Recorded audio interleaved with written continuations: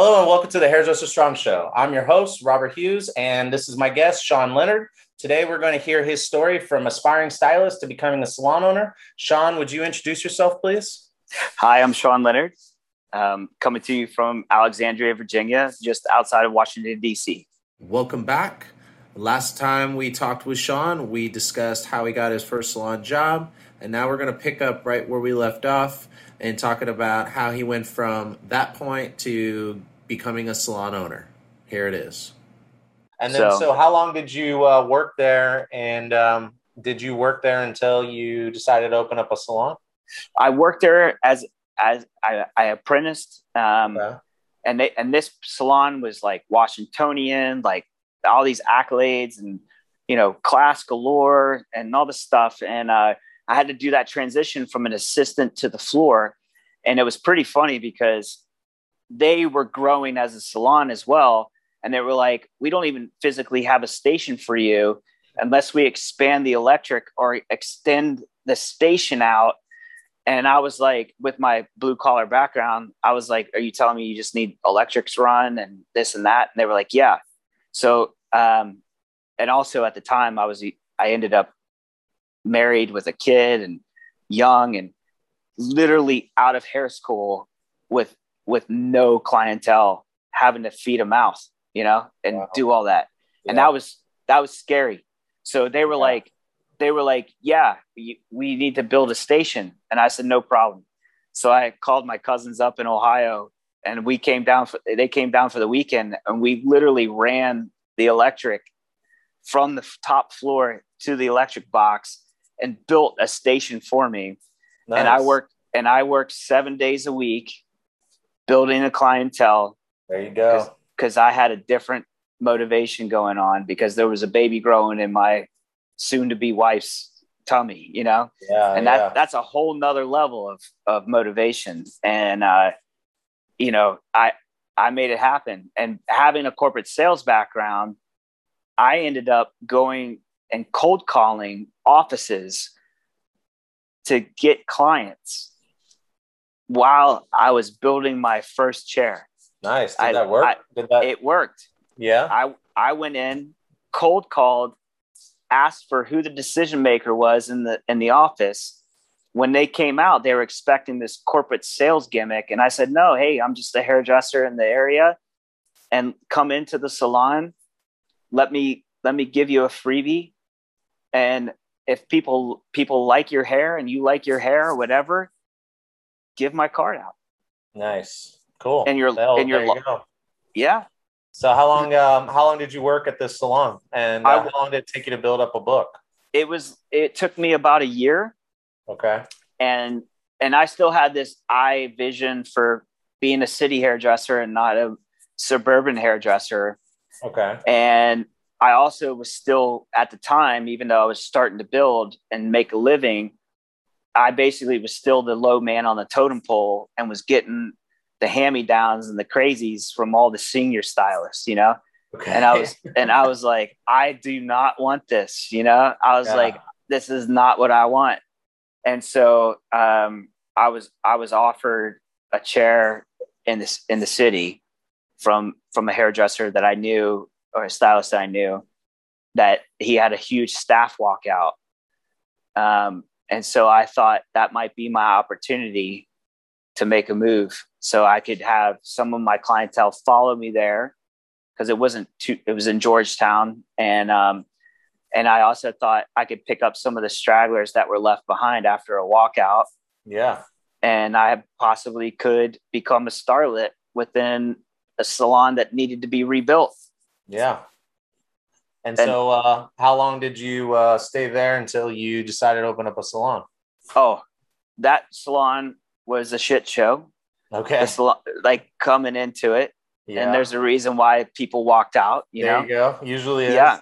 Yeah. And I understood that. And but for me, I had, again, another motivation to do, my kids or my child and stuff, Right. So I stuck through it all, and I knew, like, look, the busier you are on the floor, the more you're out of the staff room, Totally. the less you're in the negativity. Yeah. And all of the shenanigans that goes on around you doesn't really matter, because you're focused in on you and your clients and making money. And that is a motivator, you know, like people could be dramatic as all they want. And like people can be, you know, in fighting within the salon all they want and all that kind of stuff. But the busier you are, all that stuff fades away.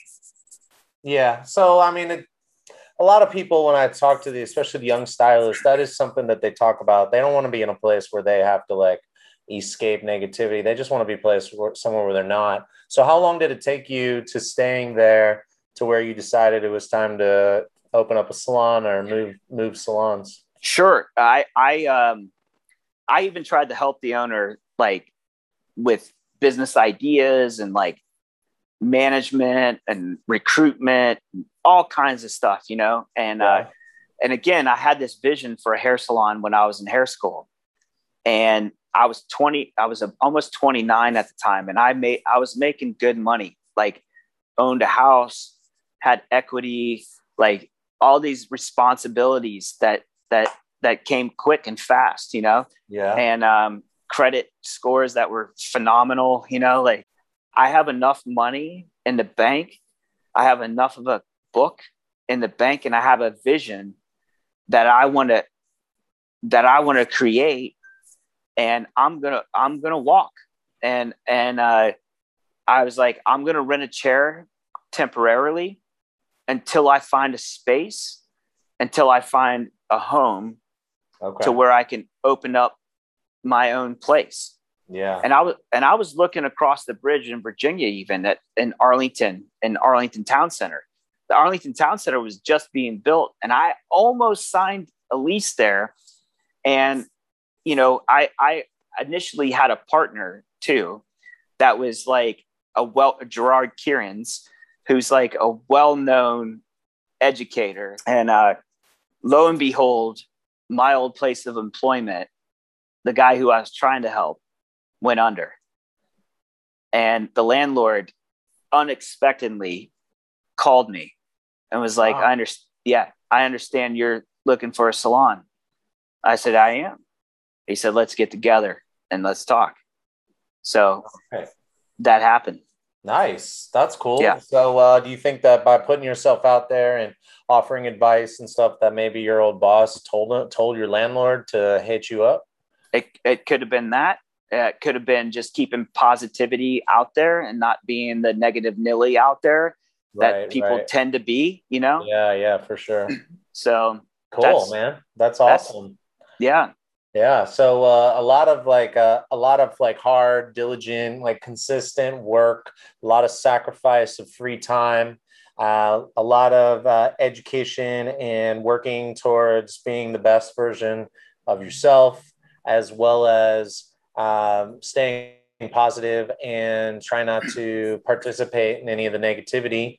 And that kind of like led you, and then chasing a dream at the same time and being true to yourself. Sounds like it all led you up to being a salon owner. It did. It really did. And at the time too, it was like perfect storm. You know, I read a book, Purpose Driven Life, you know, Rick Warren and all this stuff. And, you know, what's your purpose and meaning on the earth and all that kind of stuff. So like for me, a lot of life, even still, is spirituality and staying humble, and that, you know, even from behind a chair that's a big part of who I am and my ethos, you know? So, cool.